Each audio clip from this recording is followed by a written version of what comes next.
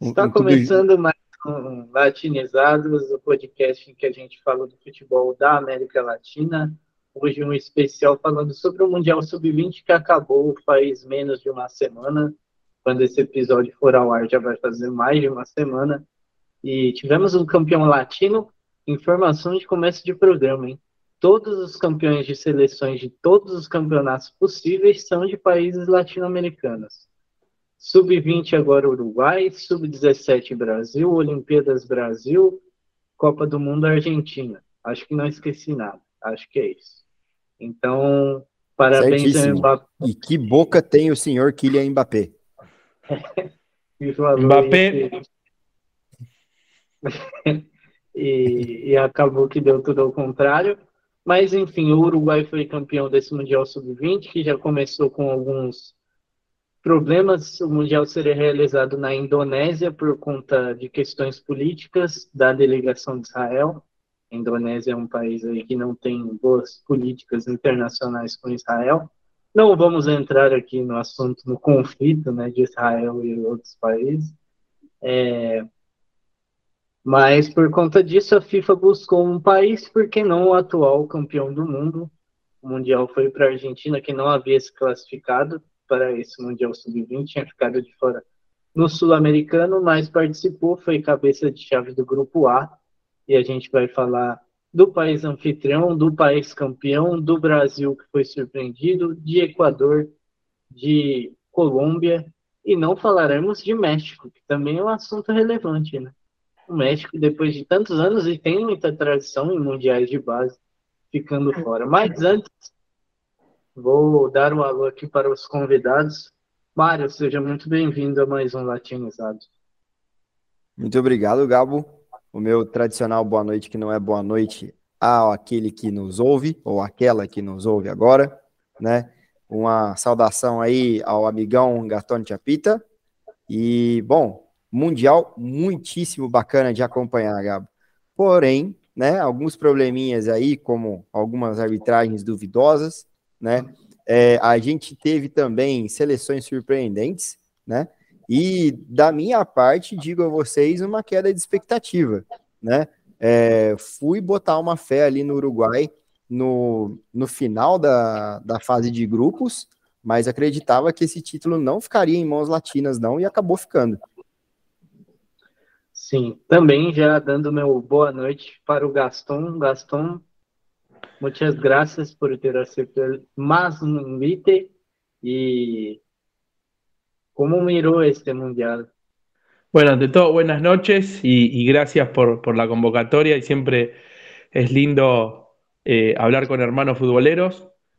La verdad que un Mundial que no lo esperábamos acá en Argentina porque, como habían dicho, se iba a hacer en Indonesia, después temas políticos se termina realizando en Argentina, que además se decidió muy poco, un mes antes, un mes y pico antes, se termina definiendo en Argentina. Yo fuera del arranque les decía que acá en Argentina fue raro porque se hizo en el interior, que está bueno para que la gente llegue a ver el Mundial, pero bueno, los que estábamos, los porteños, se nos complicó asistir y a mí me hubiera gustado ir a ver algún partido. Y la verdad fue un Mundial sorprendente, ¿no? Porque terminaron llegando a la final dos equipos tradicionales como Uruguay e Italia, pero la actuación de Israel, Corea del Sur, que bueno, que venía también de ser subcampeón en el 2019, vuelve a ratificar que tiene buenas juveniles. La aparición por primera vez en un Mundial de República Dominicana. La verdad que también hubo sorpresas y hubo sorpresas en resultados. Yo, por ejemplo, sí, cuando veía cómo algunos equipos jugaban y tuve la chance de ver algunos partidos y otros no, o vi resúmenes, a mí me sorprendió que, por ejemplo, Brasil por lo menos no llegue lejos. Pero bueno, se encontró con una Israel sorpresiva y termina quedando afuera. Y Uruguay fue un equipo de garra con muy buena defensa, que termina siendo el campeón. porque solo recibe 3 goles y en la derrota con Inglaterra. Después gana todos los partidos por 1 o 2 goles, pero y no le convierten. Y bueno, termina como comenta Gabo, Uruguay campeón sub-20, Brasil campeón sub-17, Argentina campeón en mayores y Brasil campeón olímpico. Así que el fútbol sudamericano está bien, está fuerte, con muy buenos juveniles. Y después, bueno, se vio una buena Italia. La verdad que a mi Italia yo lo vi, me gustó, con Cesare Casadei a la cabeza. Me pareció un equipo, una Italia que tiene que resurgir, ¿no? Afuera de los 2 últimos mundiales.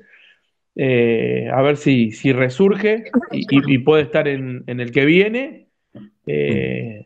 Y me pareció, y desde el lado de Argentina, capaz la ausencia de Garnacho y algunos otros jugadores hizo que el equipo no fuera tan fuerte como esperábamos. Arrancó bien los 3 primeros partidos, le costó con Uzbekistán el primero, y después ganó a Guatemala y a Nueva Zelanda, 2 rivales fáciles, le gana tranquilo, y se encuentra con una Nigeria, un equipo fuerte físicamente, y no pudo ganarlo. Primero arranca en el marcador abajo, cuando intenta empatar, lo que tiene chances y pudo haberlo empatado, no lo logra, y le marcan el segundo sobre el final y queda eliminado. Un equipo que no había clasificado originalmente, ¿no? Entonces como que vemos que ahí en la organización le está faltando a la sub-20, a pesar de tener buenos nombres. A nivel equipo nunca se lo vio un equipo fuerte, salvo algunas individualidades. Argentina, capaz por ser local, podía llegar lejos, pero nunca se lo vio un equipo fuerte. Pero bueno, lo bueno es que ganó un latino, un sudamericano, y me pareció un mundial interesante, ¿no? Con jóvenes que van a ser el futuro. No sé si para el 2026, pero para el 2030 vamos a ver a varios, seguro. Sim. Bom, eu vou começar falando do campeão Uruguai, né? Porque o Uruguai já é vice-campeão sul-americano em um jogo que poucas pessoas lembram, mas o Uruguai era campeão sul-americano até os 37 do segundo tempo, com empate. E aí o Andrei faz um gol de cabeça, depois no finzinho o Brasil faz 2-0 e é campeão sul-americano. Inclusive, o Andrei, depois desse título, solta tirando sarro, né, do Uruguai, falando que não tem rival à altura na América do Sul, e depois agora o Uruguai ganhando, eles retornam aí a provocação, mas do Brasil a gente já fala já. Do Uruguai, eu vejo um Uruguai com uma identidade muito forte há um bom tempo, né? De ter uma defesa segura, de sempre revelar bons zagueiros, de ter esse futebol aguerrido.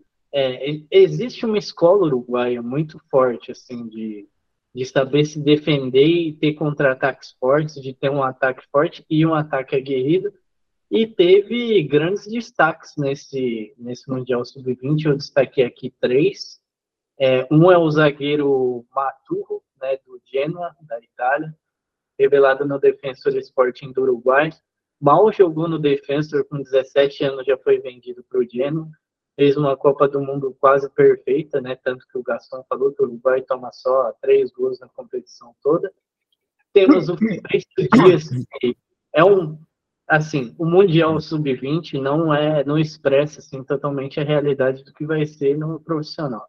Mas o Fabrício Dias, os jogos que eu vi, ele é um baita volante. Na final, ele tomou conta do meio-campo contra a Itália, camisa 5, jogador do Liverpool do Uruguai, ainda não é o da Inglaterra.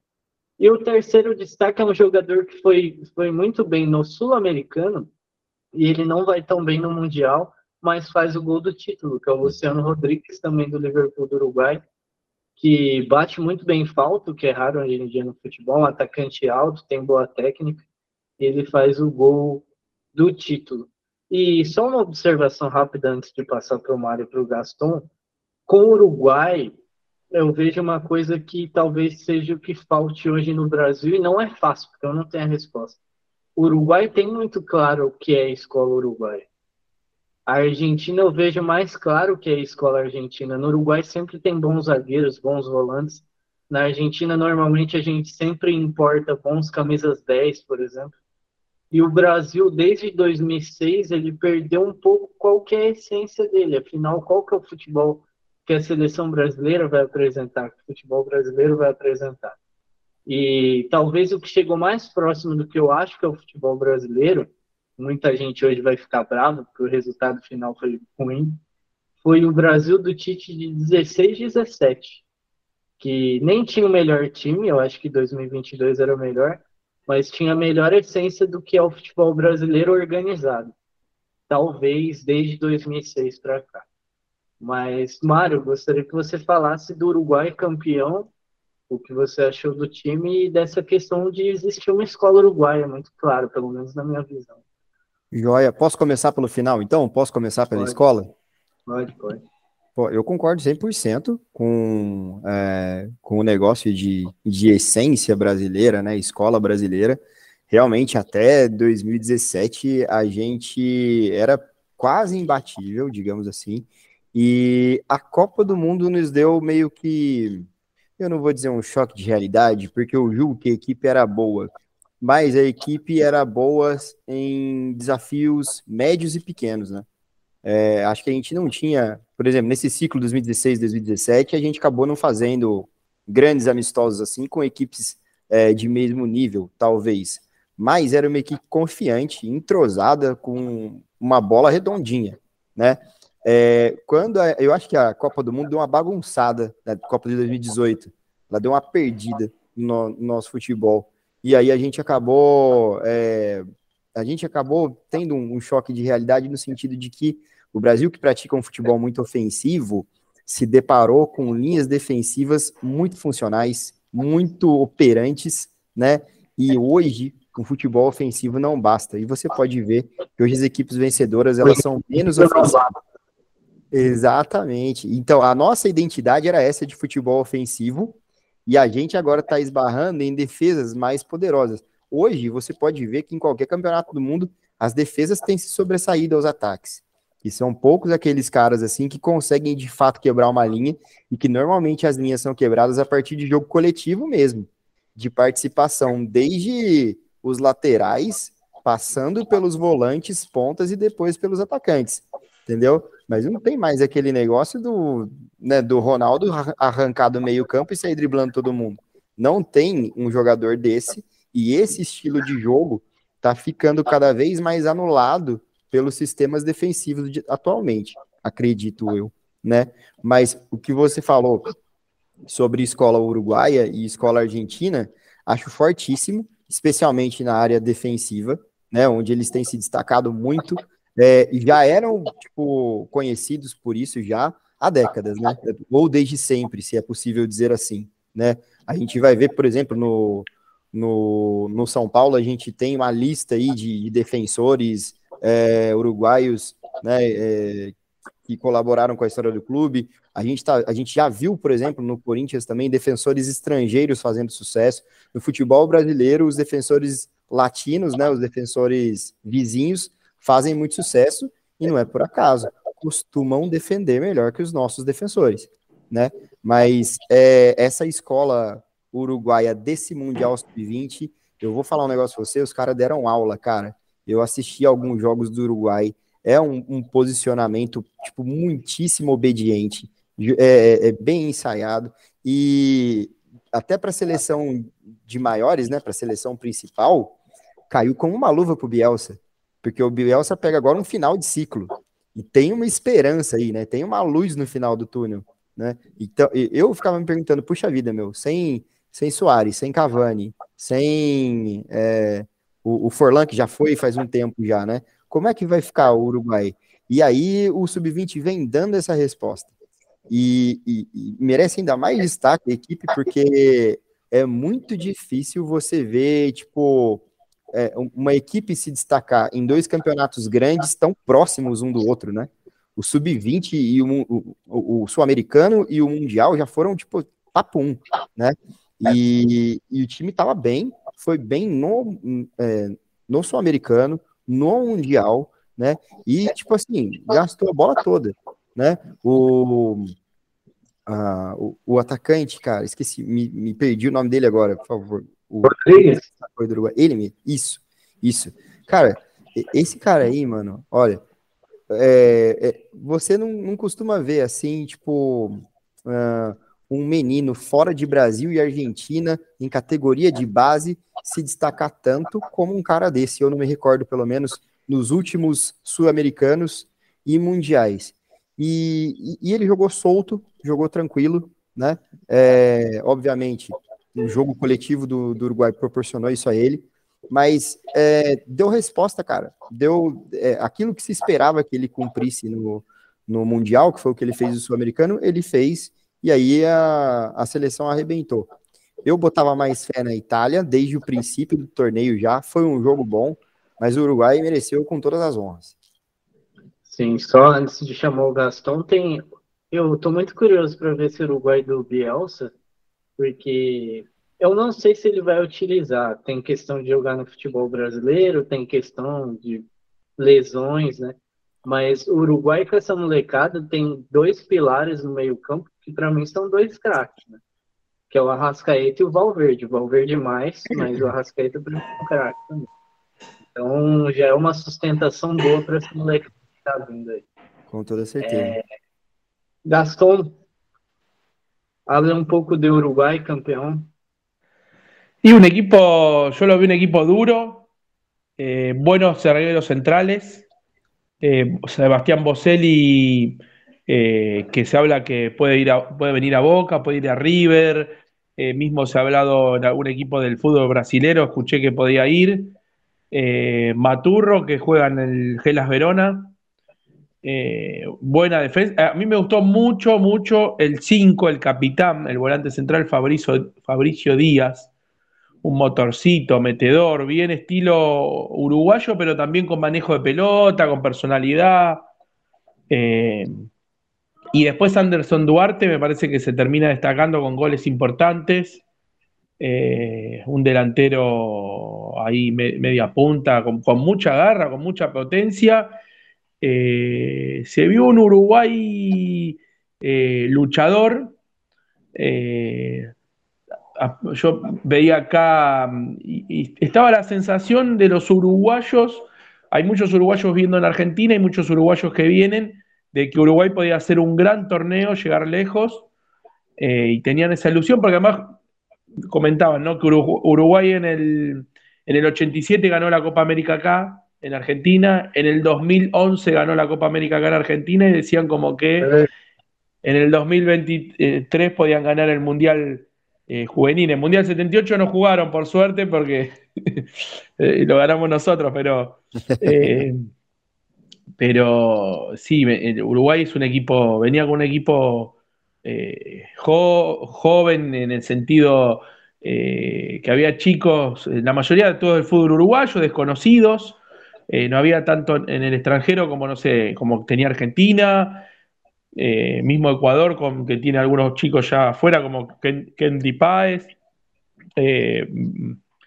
No recuerdo ahora todos los de Brasil, pero sé que había algunos que no están ya en Brasil, que ya se los llevan de jóvenes, que nos pasa mucho a los latinos, que enseguida empiezan a andar bien y se los llevan re jovencitos. Y creo que Uruguay le va a pasar esto. Después de este Mundial, me imagino que va a haber jugadores ya por varias plazas europeas que vienen con los euros, con los dólares y se los llevan. Maldita A mí, yo sí voy a decir que, por ejemplo, a mí, Italia, que lo vi bien, en el último partido estaba muy contenido y recién se animó sobre el final, pero Uruguay ganó la final, ganó como había que ganarla, como hay que ganar una final, y se destacó por su arquero y por su defensa. Yo escuchaba a Mariño antes, algunas cositas entendí, otras no tanto, pero sí de hoy cómo las defensas son importantes, ¿no? Y capaz me remito a la Champions League de hace poquito, del sábado, donde la figura fue Ederson, arquero brasileño, arquero. Entonces, que fue fundamental para sostener al Manchester City. Un Manchester City que sabemos que tenía un equipazo y que siempre hace muchos goles, pero lo sostuvo el arquero en una final y lo ganó gracias a Ederson. Y sí, hoy es importante mantener un buen arquero, una buena defensa, y después lo otro va sosteniéndolo el equipo, el grupo. Y creo que Uruguay fue fiel a su historia y por eso logró el Mundial. Sim. Para mim, o Guardiola hoje é o melhor técnico do mundo porque ele é completo tanto na parte ofensiva quanto defensiva. Quando ele precisa segurar o resultado, é algo que ele foi aprendendo com o tempo, né? Impressionante. Ele joga, já deu para perceber que se precisar jogar por um 0-0, ele sabe fazer o time jogar por um 0-0. Igual, no sé, perdón, volviendo a la Champions, a mí me dio la sensación de que Inter mereció ganar. Sí, yo creo que un empate. Quizás un empate. Sí, ojo que, mirá que... Pero sería una sorpresa más legal, pero el juego para mí empate sería el más justo. Quizás si Lautaro pasa la pelota, ¿no? En esa que justo le tapaba el mano a mano. O Lukaku, los 2 goles que fallan. Pero bueno, nada, capaz el concepto es este de hoy también te sostiene un arquero, te sostiene una buena defensa. Mismo en la final de la Europa League, Bono también fue importante para el Sevilla. Hoy tenés que tener un buen arquero y una buena defensa para hacer un todo, ¿no? Y además se nota eso. Entonces... Y por casualidad, hablaba con mis panas antes que empezara el partido de la Champions. Yo hablaba, miren que hoy Haaland no va a hacer nada. No va a hacer nada. Porque ya lo saben que es peligroso. Entonces, todos se van por él y fue lo que sucedió. Sí. Normalmente o final é assim, né? Normalmente final, o cara que é mais destacado não arruma nada, né? Porque a galera já vai em cima dele mesmo. A não ser que seja o Messi. Ah, não, mas daí a gente tá falando, né, de outra classe de jogador. O Haaland, para mim, é o pior jogador da história. Assim. Porque ele é bom, mas ver ele jogar não é gostoso de ver ele jogar, porque ele é todo esquisito, ele corre estranho, chuta estranho. Mas é indiscutível, né? Esse é um comentário comum, cara. Parece uma máquina. Parece una máquina, un robot, parece. ¿Viste? El robot, por eso le dicen el robot. Acá en Argentina, como que cuando los relatores comentan el Manchester City, es como el robot Haaland. Es raro, ¿no? Lo que pasa es que, bueno, al ser grandote, tiene su movilidad y su clase. Pero bueno, no sé si va a llegar en la comparación a lo que nos nombran a un Messi, a un Cristiano Ronaldo.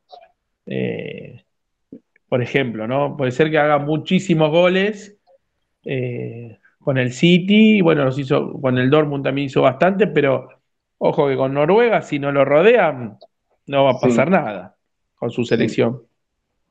Sim.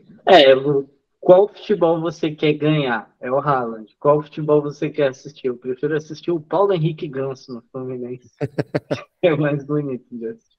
Bom, seguindo, vamos falar da anfitriã Argentina, que não se classificou para o Mundial pelo Sul-Americano, mas por questões que a gente já falou aqui, jogou Mundial. A impressão que eu tenho é que a Argentina, além dos desfalques, eu comentei isso no podcast do Sul-Americano, né, que a gente fez com o Caio. A Argentina tem bons nomes individualmente, mas desde o Sul-Americano, o Mascherano não conseguiu formar um time, né? Formar um conjunto. Era algo muito solto. Eu acho que a Argentina pegou um grupo fácil, todo mundo viu, né? Acabou passando com facilidade, mas um time um pouco mais ajeitado que a Nigéria. Eu não acho que a Argentina jogou muito mal contra a Nigéria, mas é um time que falta esse conjunto, que é tudo que o Uruguai tem. Eu vou passar sempre primeiro para o Mário, né? E aí o Gaston faz a conclusão dos assuntos. Cara, o Maschi não se achou como treinador ainda. Ele é um cara inteligentíssimo dentro do campo, traz essa inteligência para o banco, mas eu penso assim, é bom que ele tenha começado, claro, numa equipe de base, mas talvez não a seleção, né? Digo isso porque os argentinos criticam a seleção de base como se fosse seleção principal. Eu entrei algumas vezes, né, em algumas páginas argentinas, né, no Clarim, no Olé, e, os caras meteram o pau no Mascherano, é brincadeira, desde o Sub-20, né, desde o Sul-Americano. E digamos que há uma razão, viu, Gabo? Quem assistiu os jogos da Argentina no Sul-Americano e no Mundial, viu que, cara, você assiste já sabendo o resultado, igual eu com São Paulo ultimamente. Você assiste já sabendo que não vai sair nada dali, né? Sabe quem que essa Argentina me lembrou? Eu acho que tem menos talento, posso estar errado, mas eu acho que essa Argentina tem menos talento, mas me lembrou o Brasil no pré-olímpico, né, de 2003, que individualmente era um baita time, mas era ruim de assistir. Não deu liga. Né? Não deu liga, E depois teve jogadores, talvez um extra classe, que não quero citar aqui por motivos óbvios, né? Que inclusive jogou no São Paulo, mas tinha jogadores muito bons, né? E não deu liga. A Argentina é algo parecido. Pois é, cara. Assim, não é pro torcedor argentino ficar desanimado com o futuro, porque são jovens muito promissores, vão evoluir muito, são jovens, né? Provavelmente logo, logo estão aí na Europa, sendo treinados por um treinador assim, top de linha, né? Vão trazer conhecimento técnico para dentro do campo, mas nesse momento o Mascherano não soube trabalhar com jovens inexperientes, bons, talentosos, riquíssimos em talento, mas inexperientes. Por quê? Porque também é um treinador inexperiente, né? Então, faltou conhecimento da profissão de técnico para o Mascherano ali, em saber fazer a Argentina jogar como a Argentina, né? Ilusionando a la hinchada, ¿no? Gaston, ¿qué piensa de Argentina?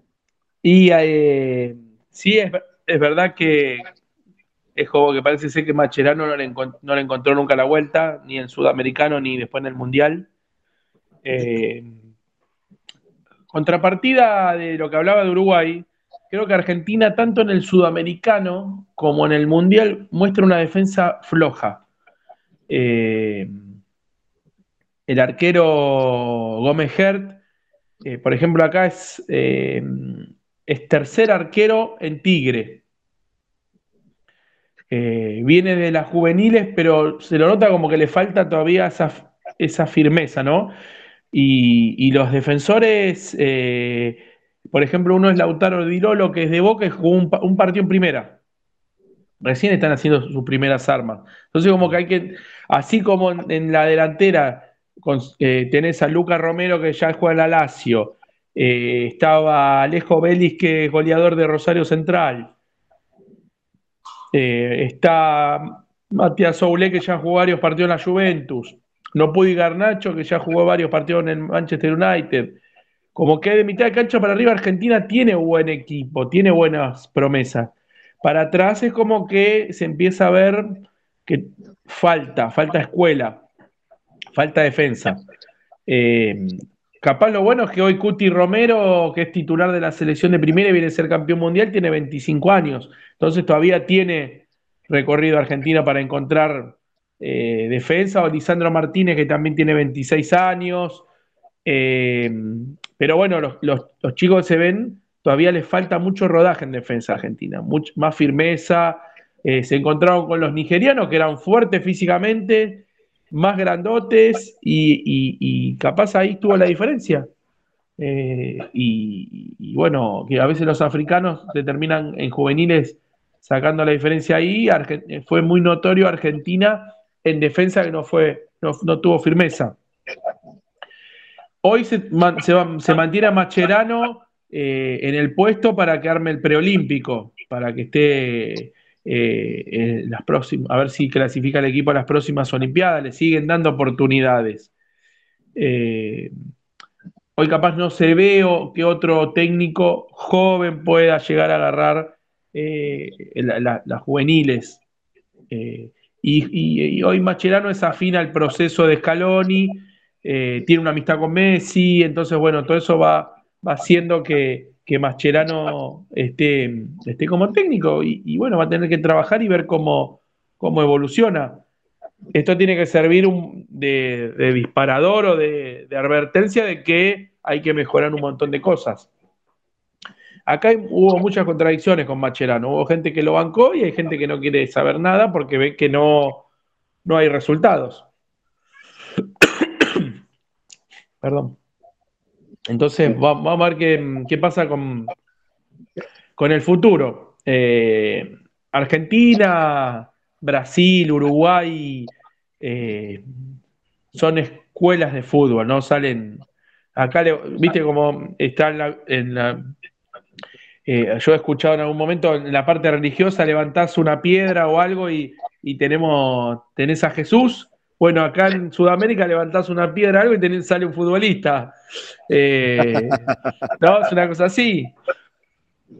Después hay que juntarlos y amalgamarlos y llevarlos a que puedan rendir, pero me parece que va a ser después de ir encontrándole esos puntos para que Argentina tenga a futuro, que por lo menos de esta SUB-20, no sé, ya Lucas Romero ha entrenado con las mayores, hay un par de jugadores interesantes y va a tener que ir armándolo. Federico Redondo también es un proyecto interesante como volante.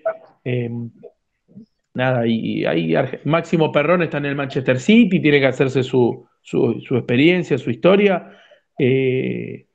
Me parece que capaz a nivel equipo, como antes Argentina, y también ha pasado con Brasil, que son los mayores ganadores de estos mundiales, capaz armaban el equipo y después iban sacando figuras. Bueno, ahora capaz es decir, bueno, ¿a cuál rescato para empezar a llevarlo en la mayor y que gane experiencia para el próximo mundial, por ejemplo, ¿no?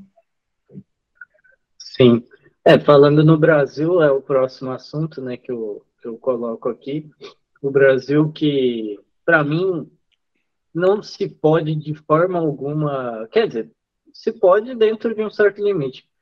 Se questionar muito o trabalho do Ramon, porque o que a CBF está fazendo com esse técnico é algo que é a se questionar, para falar bem leve, né? Porque é um cara que está ali, está trabalhando no Sub-20, já conquistou o Sul-Americano, tem um trabalho que, por mais que tenha sido eliminado para Israel, é um trabalho consolidado, vamos colocar assim. E aí ele entra numa enrascada que ele é funcionário, ele não tem muito o que fazer. Pedem para ele assumir uma seleção principal, sendo que ele não tem não só a parte de experiência, mas também autonomia para assumir a seleção principal. Ele está lá literalmente como tapa-buraco e não pela falta de competência dele, mas por conta da desorganização da CBF.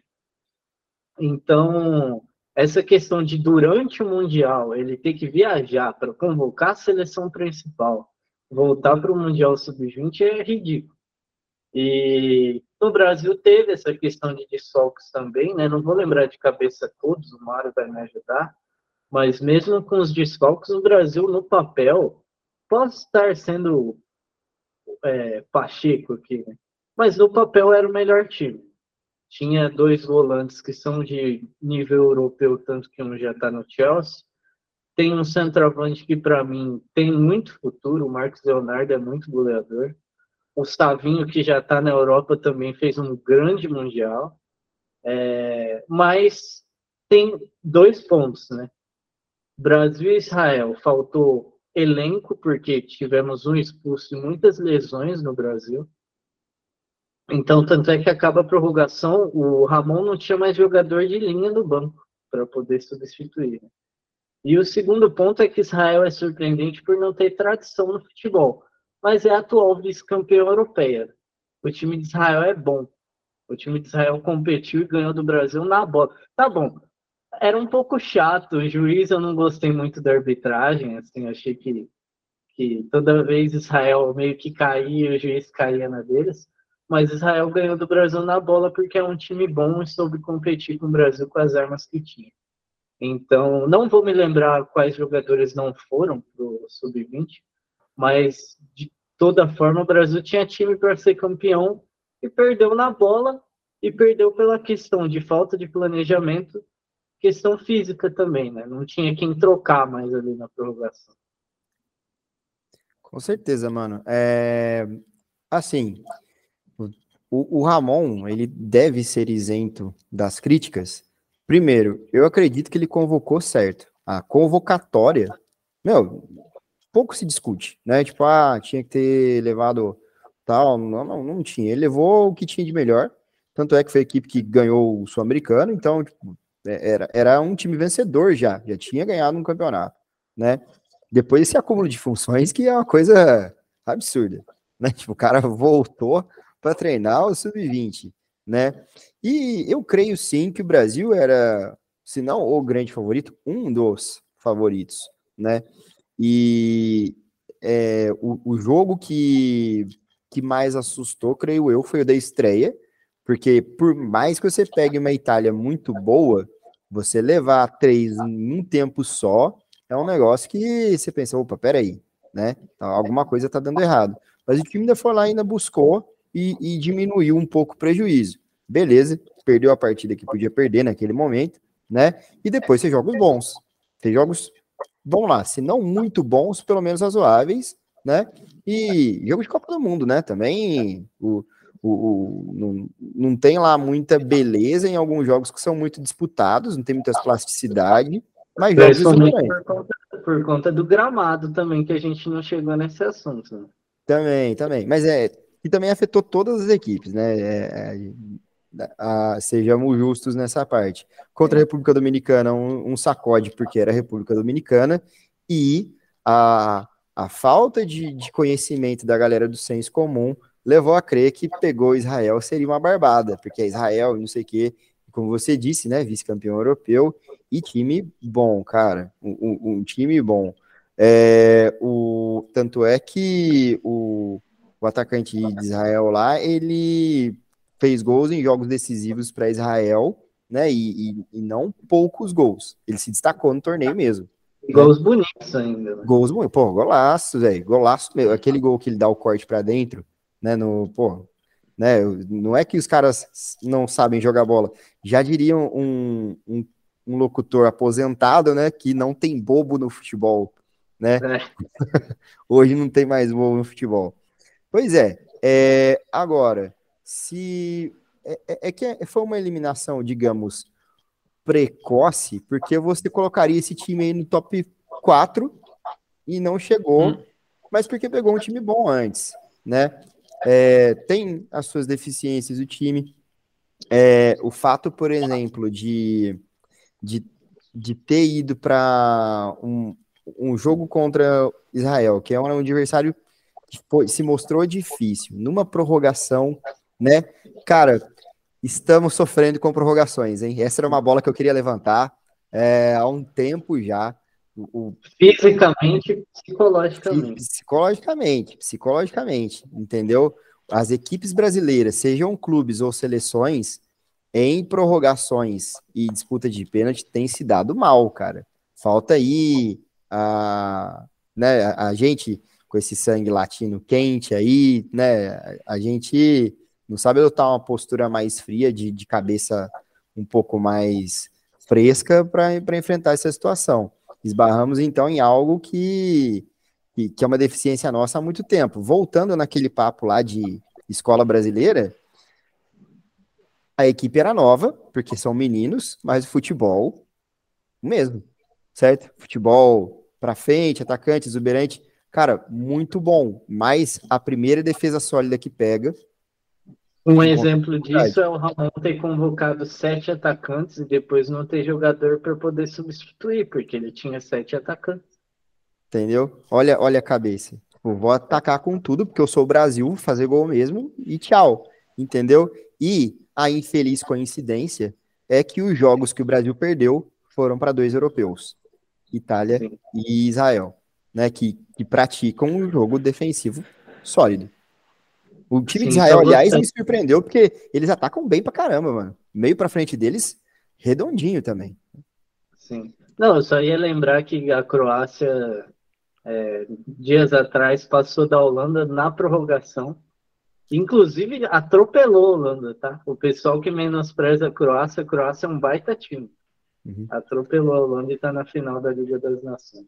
E o Modric mostrando que ainda não pendurou a chuteira. Longe disso, hein? Tomara que demore mais, né? Dá pra gente assistir mais um pouco aí dele jogando.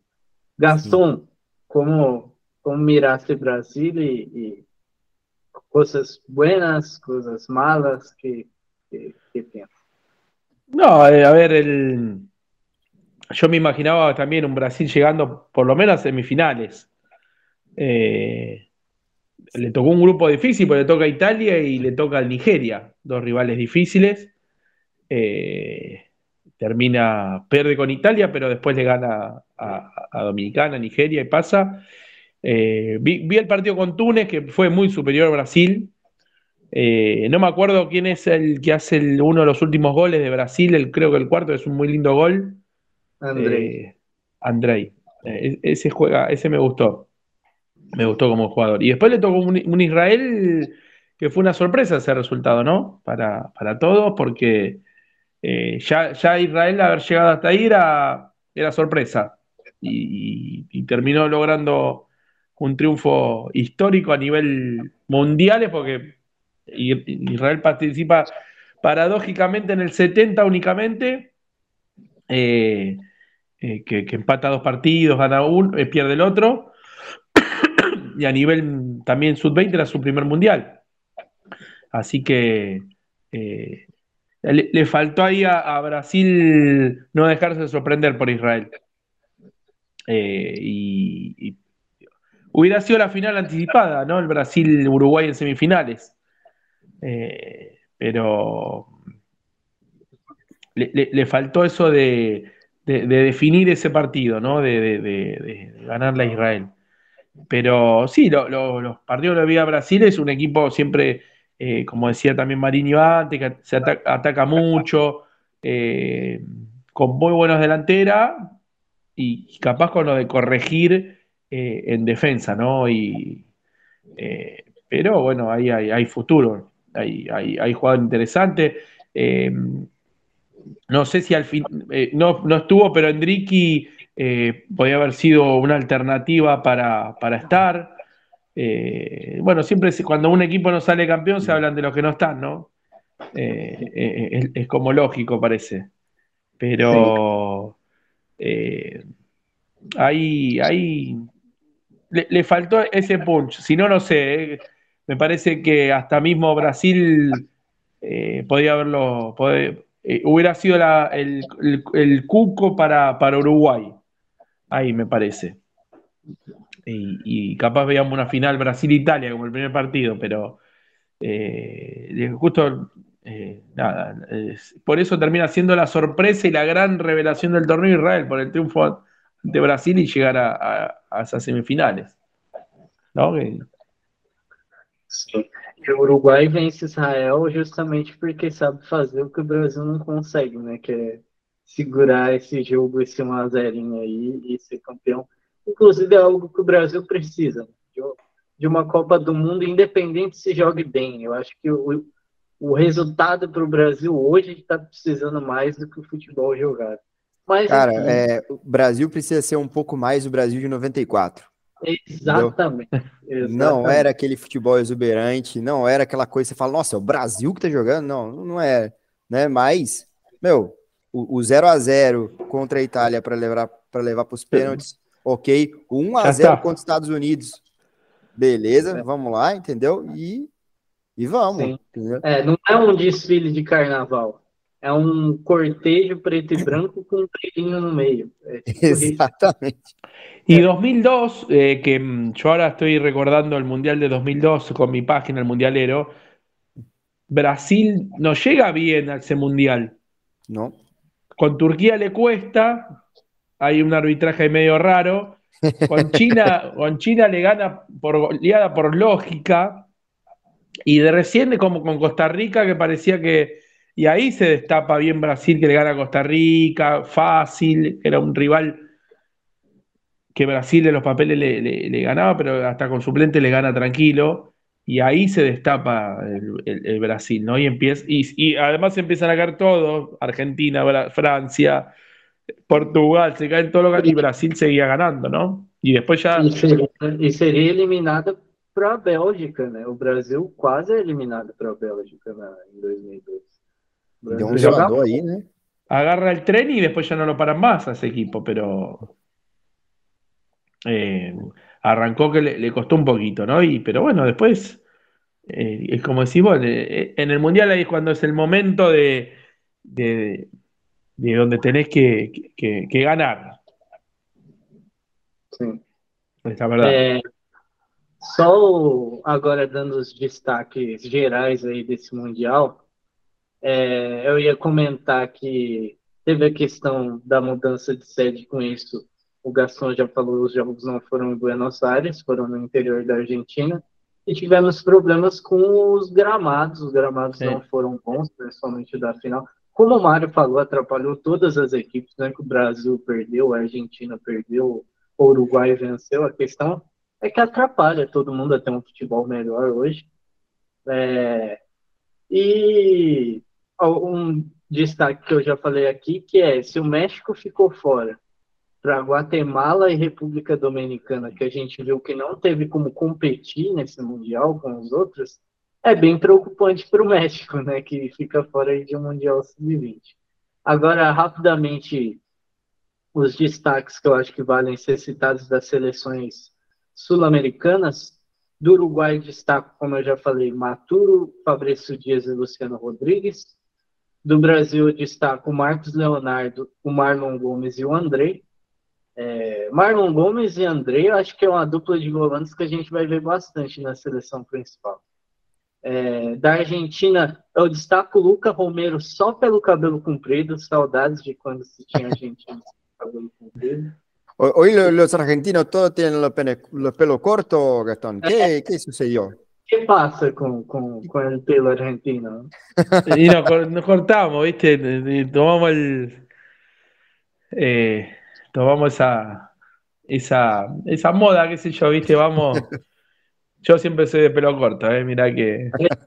Estuve fora de un mundial por conta de su pelo y ustedes están ahora cortan su pelo. Con el Lo pelo corto. cortamos. Bueno, igual lo de Redondo fue raro, ¿no? Además que el pelo terminó haciendo otras cosas y fue como la excusa del pelo. Pero sí decías, Lucas Romero, lindo, un buen jugador. Y bueno, nada, los gramados, los césped, fue un tema llamativo. Creo que se debe a un tema climatológico, ¿no? Está claro. En una Argentina que tenemos calor, lluvia, frío. Yo la semana pasada andaba en chomba, en remera sin mangas, del calor que hacía en primeros días de junio en Argentina. Y era una cosa que no podíamos creer. Esta semana, como comentabas, temperaturas bajo cero y empiezan los resfriados, las gripes. Y también eso afecta a todo lo que es césped y demás. Y bueno, no. Yo creo que también lo que pasó al terminar de definirse el Mundial muy sobre la fecha, hubo estadios que no tenía que haberse jugado por lo menos un tiempo antes fútbol. En el de Santiago del Estero se juegan bastantes partidos. En el de La Plata, si no me equivoco, un tiempo antes hubo un recital y los recitales terminan, a pesar de que se le ponen Sí. otro, como vendría a ser como otro piso encima, igualmente quedan dañados. Tarda después en recuperarse. Le pasaba a River, le pasó a Vélez, cuando se hacían recitales que veías tiempo después que le costaba recuperar el césped. Y me parece que acá todo eso contribuyó a que los céspedes no estuvieran en buenos estados. Y además eligieron estadios que son capaz alternativos, ¿no? Ya te digo, no sé, yo comentaba que no se eligió un River, un Vélez, un Boca, un mismo se podía haber elegido el de Rosario Central, en la zona de Rosario, estadios que fueron, bueno, fueron mundialistas, reciben Copa Libertadores, reciben eventos internacionales. Se buscó darle al Sub-20 como otra otros lugares y bueno, se notó eso, ¿no? Y bueno, se notó en los céspedes, se notó en estadios que podían haber tenido más público. Eso fue, pero bueno, a veces se busca llegar a otros lugares también, ¿no? Sim. Os jogos foram em Santiago del Estero, Mendoza, La Plata e São Martín. El otro era de... uy, me matás. Martín, no. São Martín, La Plata, Mendoza e Santiago del Estero. No, pero San Martín es de Mendoza, Santiago del Estero, La No, Plata. creo que solamente en las 4 ciudades, ¿no? En las Sí, 4 ciudades. pero San Martín... São Martín é del clube, creio. Tucumán. Tucumán. Ah. Claro, parece el Club San Martín. Entonces, sí. Claro, no son... El de La Plata y Santiago del Estero son estadios nuevos. El de La Plata se hizo para la Copa América del 2011. El de Santiago del Estero se había terminado de hacer para la Copa América. ¿Se acuerdan que la Copa América del 20... Se iba a Argentina y Colombia. Argentina y Colombia la terminaron haciendo en Brasil? Sí, y se había hecho para esa Copa América. Sí. Entonces, todo eso contribuyó a, bueno, que en Santiago del Estero hay un equipo que justo está en primera, ahora Central Córdoba, donde hay partidos, entonces, bueno, todo eso contribuyó a que el estadio no quedara bien. No, el otro que San Juan era el otro. Perdón, creo que era San Juan. San Juan, verdade, San Juan. San Juan. Tucumán no. No, Tucumán No, quedó no afuera. Tucumán. Quedó afuera el último momento versus San Juan era. Que Argentina Santiago jugó del en San Estero, Juan. San Juan, La Plata y Mendoza. Correcto. Sí. Que San Juan y Mendoza y Santiago son toda la parte más tirando al norte, donde hay bastante sequía, donde hay bastantes complicaciones hoy en día, y creo que eso contribuyó a que los céspedes no estuvieran de la mejor manera. Y el de La Plata me parece que tuvo que ver con un recital que hubo un tiempo antes. Só para fechar os destaques, a Colômbia tem um meia muito bom que já jogou essa temporada no Nuremberg, mas é do Bayer Leverkusen, o Puerta, e teve o Cortes também, jogador do Milionários, que foi um dos artilheiros desse Mundial SUB-20. E tem o Equador, que eu vou destacar o Justin Cuero, que ele também foi um dos artilheiros, mas também porque o Equador pegou o saco de pancadas que foi o Fiji, né? Se não me engano, fez 9-0. Mas sim. destacar que, como sempre, o destaque do Equador é do Independiente Del Valle. Né? Impressionante o trabalho. Impressionante. Mas para a gente valorizar, inclusive, o trabalho que o Del Valle faz, né? Porque é muito fora da curva, não para o Equador, mas para nível de América do Sul, cara. Sim. O Del Valle é a Croácia, né? Todo mundo menospreza, mas ele bate nos grandes sempre. Né? Justamente. Y hay Ecuador, Kendry Páez, que ya lo compró el Chelsea. Ecuador. Sí. Ese es terrible. Ya jugó el sub-17, tiene 16 años el chico. Wow. Creo que va a jugar el Mundial también. Ahora sabemos que se viene el Mundial del sub-17, que tampoco no se sabe dónde, porque sí va a ser en Perú y ahí hay problemas y también políticos, un tema ahí con la dirigencia y está por verse dónde se hace. Capaz, podemos hacerlo en Brasil de última, ¿no? Es que para noviembre que el septiembre, torneo, ¿no? Para septiembre está programado. Entonces, es muy difícil porque los torneos de Brasil, de Sudamérica, entonces... Están a full. Sí. Vamos llevar para México, ¿no? Están necesitando de las cosas. ¿No? Y ya que hablaste de México, Gabriel. Tuve sub-17 en México en 2011 y ellos fueron campeones. Sí. Diante de Uruguay. Brasil cayó en la semi para Uruguay en sub-17 de este año. Mário, destaques finais aí desse Mundial Sub-20, desse podcast, às vezes um jogador que você viu eu não destaquei aqui, alguma coisa que você viu eu não destaquei aqui, fica à vontade. Não, para mim foi um torneio muito interessante, né? E eu acho que o meu destaque, na verdade, não falando apenas de jogadores, eu destacaria, né, o Andrei, que fez um campeonato, né, excelente, o Luciano Rodrigues do Uruguai, né, o Fabrício Dias, mas eu acho que o que foi destaque nesse torneio é o padrão de jogo da nova geração, entendeu? A gente assistiu o futebol do futuro, o futebol que se deve praticar. Eu não sei dizer se já na próxima Copa do Mundo, mas acho que pelo menos daqui 2 Copas do Mundo, que é um jogo que a gente já vê ser mais coletivo, mas com defesas cada vez mais eficazes, né? E assim, eu sou um admirador do futebol ofensivo, né? Eu gosto de ver gol, eu gosto de ver drible, eu gosto de ver atacante se dando bem sobre zagueiro. Mas esse Mundial Sub-20, ele mostrou que, assim, quem não está investindo em fortalecer a defesa, já vai sair perdendo. Você está vendo que já é uma preocupação das bases já fortalecer seus defensores, e esse padrão de jogo veio para ficar. Ou você aceita a sua derrota, né? Acho que o destaque... O futebol não mudou, né? Exatamente, né? Só que, né, era um outro estilo de defesa também, né? Era defensivo, mas era um outro estilo. Hoje já é mais pegado, já mais de imposição física, né? E a gente pode observar também que é menos tempo do jogador com a bola, né? É jogo rápido.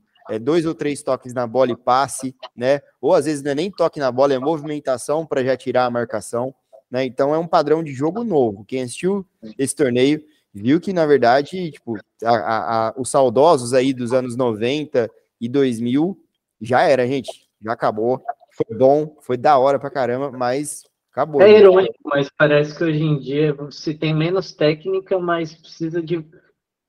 É uma frase polêmica, ainda bem que o podcast não tem milhares de seguidores ainda. Hoje em dia se precisa de menos talento e mais inteligência, eu acho, né? Pela velocidade das tomadas de decisão que você tem que fazer. Você não tem tempo para pensar numa jogada mágica. Exatamente. Eu diria até, né, com o perdão da licença poética, que o futebol tá mais democrático porque ruim joga, entendeu? O cara é ruim, mas é funcional, ele joga. Então, tipo assim, se o cara for obediente taticamente, né, se ele souber fazer aquilo que lhe é pedido, mesmo que ele não tenha grandes habilidades de firula, de finta, enfim, o cara joga. A gente vê, desculpa interromper, mas eu diria o ruim se destaca. Porque nos anos 90, 2000, tinha bastante ruim jogando. Não, tem sim. Mas vamos lá, o cara pode ter algumas deficiências técnicas que, se ele for funcional, já era. A gente tem hoje atacantes menos dribladores e mais finalizadores, certo? Por quê? Porque finalização é o fundamento de fazer o gol. Então, se o time joga para desmarcar o atacante não precisa se desmarcar sozinho, né? Então, a qualidade do jogo é essa hoje, né? Se você me permite depois, eu queria falar sobre o México que você citou, né? Falando que, quem se classificou... Agora. Pode falar agora? Então, cara, que péssimo momento do México, né? Porque a última glória deles foi esse Mundial SUB-20, né? Tirando a Conca Champions, que eles só perdem a cada passagem do Cometa Halley, né? O momento deles é terrível, né? De base, né? E a seleção nacional principal, misericórdia, cara. Acabaram de tomar um sacode dos Estados Unidos na Nations da CONCACAF, de novo, né? 3-0. O time, o Ochoa ainda é goleiro, bicho. Não tem renovação, não tem, né? É um futebol, assim, uma das maiores potências latinas que tá tomando um caminho aí, né? Como diria aquele mesmo locutor, vai se criando um clima terrível. Na verdade, já está um clima terrível. Sim, a última glória do México foi a Olimpíada, né? Com os gols do Peralta em cima do Brasil.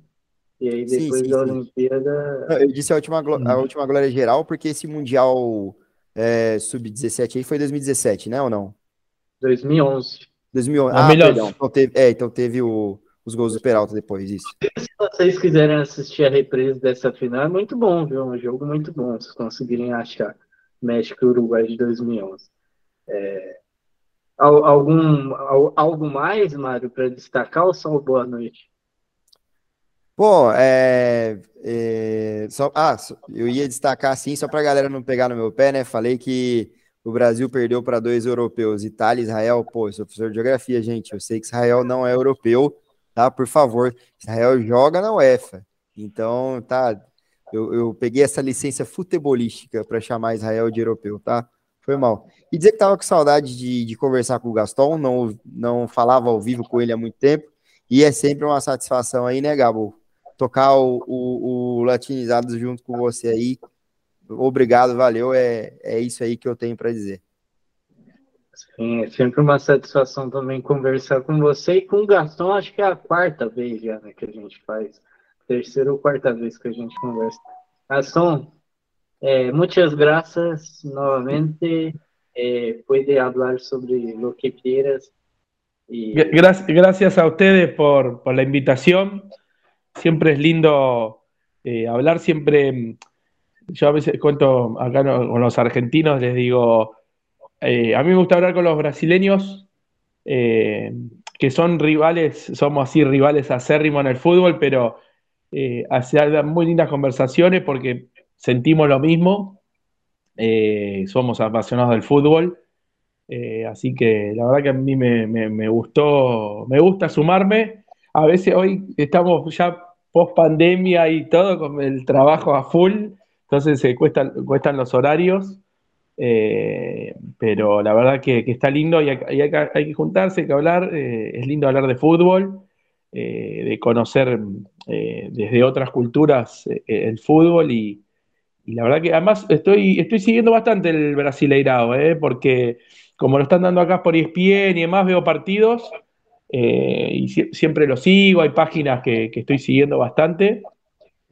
Ahí Botafogo viene bien, está Palmeiras, Botafogo, el Flu. Se me cayó el Flu en la Copa Libertadores, no sé qué pasó. Eso lo iba a preguntar. Mira, si los argentinos piensan a Germán Cano a la selección o no. ¿Cómo? A Germán Cano a la selección, ¿se habla de eso o no? No. En algún momento se dijo el año pasado, el máximo goleador de la Liga del Brasileirao, no llevamos para la selección, pero no. Se habla de él acá bastante, más después de los goles que le hizo a River en Copa Libertadores, ahí como que tomó notoriedad, pero creo que por la edad y demás llegó como tarde, pero sí, es verdad. Nada vai hoy, por ejemplo, se hizo una nota a Agustín Rossi, que va a ser arquero del Flamengo ahora, en breve. Y nada, se habla de que varios equipos brasileños, no sé, Inter parecía que quería a Benedetto, que está en Boca. Entonces, bueno, veremos ahora qué pasa con la Copa Libertadores. Que bueno, ahí cuando empiezan los octavos, empiezan los cruces Argentina-Brasil. Y bueno, empieza. A los de Corinthians les gusta Benedetto porque hizo algo a Palmeiras y no lo logró ante Corinthians. Y falló los dos penales falló ese día. Nos gusta Benedetto, pero no me gusta Libertadores. Pero no, siempre es lindo juntarse a hablar de fútbol, A mí me encanta y es más, ahora como comentaba, ya estoy recordando en mi página, voy a empezar a recordar hechos del Mundial 2002, así que voy a hablar bastante de Brasil, así que capaz en algún momento también hagamos alguna charlita ahí de cómo fue la visión de ustedes del Mundial 2002, así que Claro. El último... Tenía 6 años, pero Mirá. tengo historias. Pero viene el recuerdo, ¿no? Yo tenía 12. Son más grandes, Mariño, Y me hizo 33 al lunes. Muy bien, parabéns por vos. Muchas gracias. Yo tenía Amigo. bastante más en el 2002, puedo decir, pero bueno. Además, justo Argentina nos pegamos un golpazo lindo en ese 2002, así que Que sí, fue algo totalmente inesperado. Que sí, llegamos pensábamos todos ilusionados. ustedes que iban muy lejos.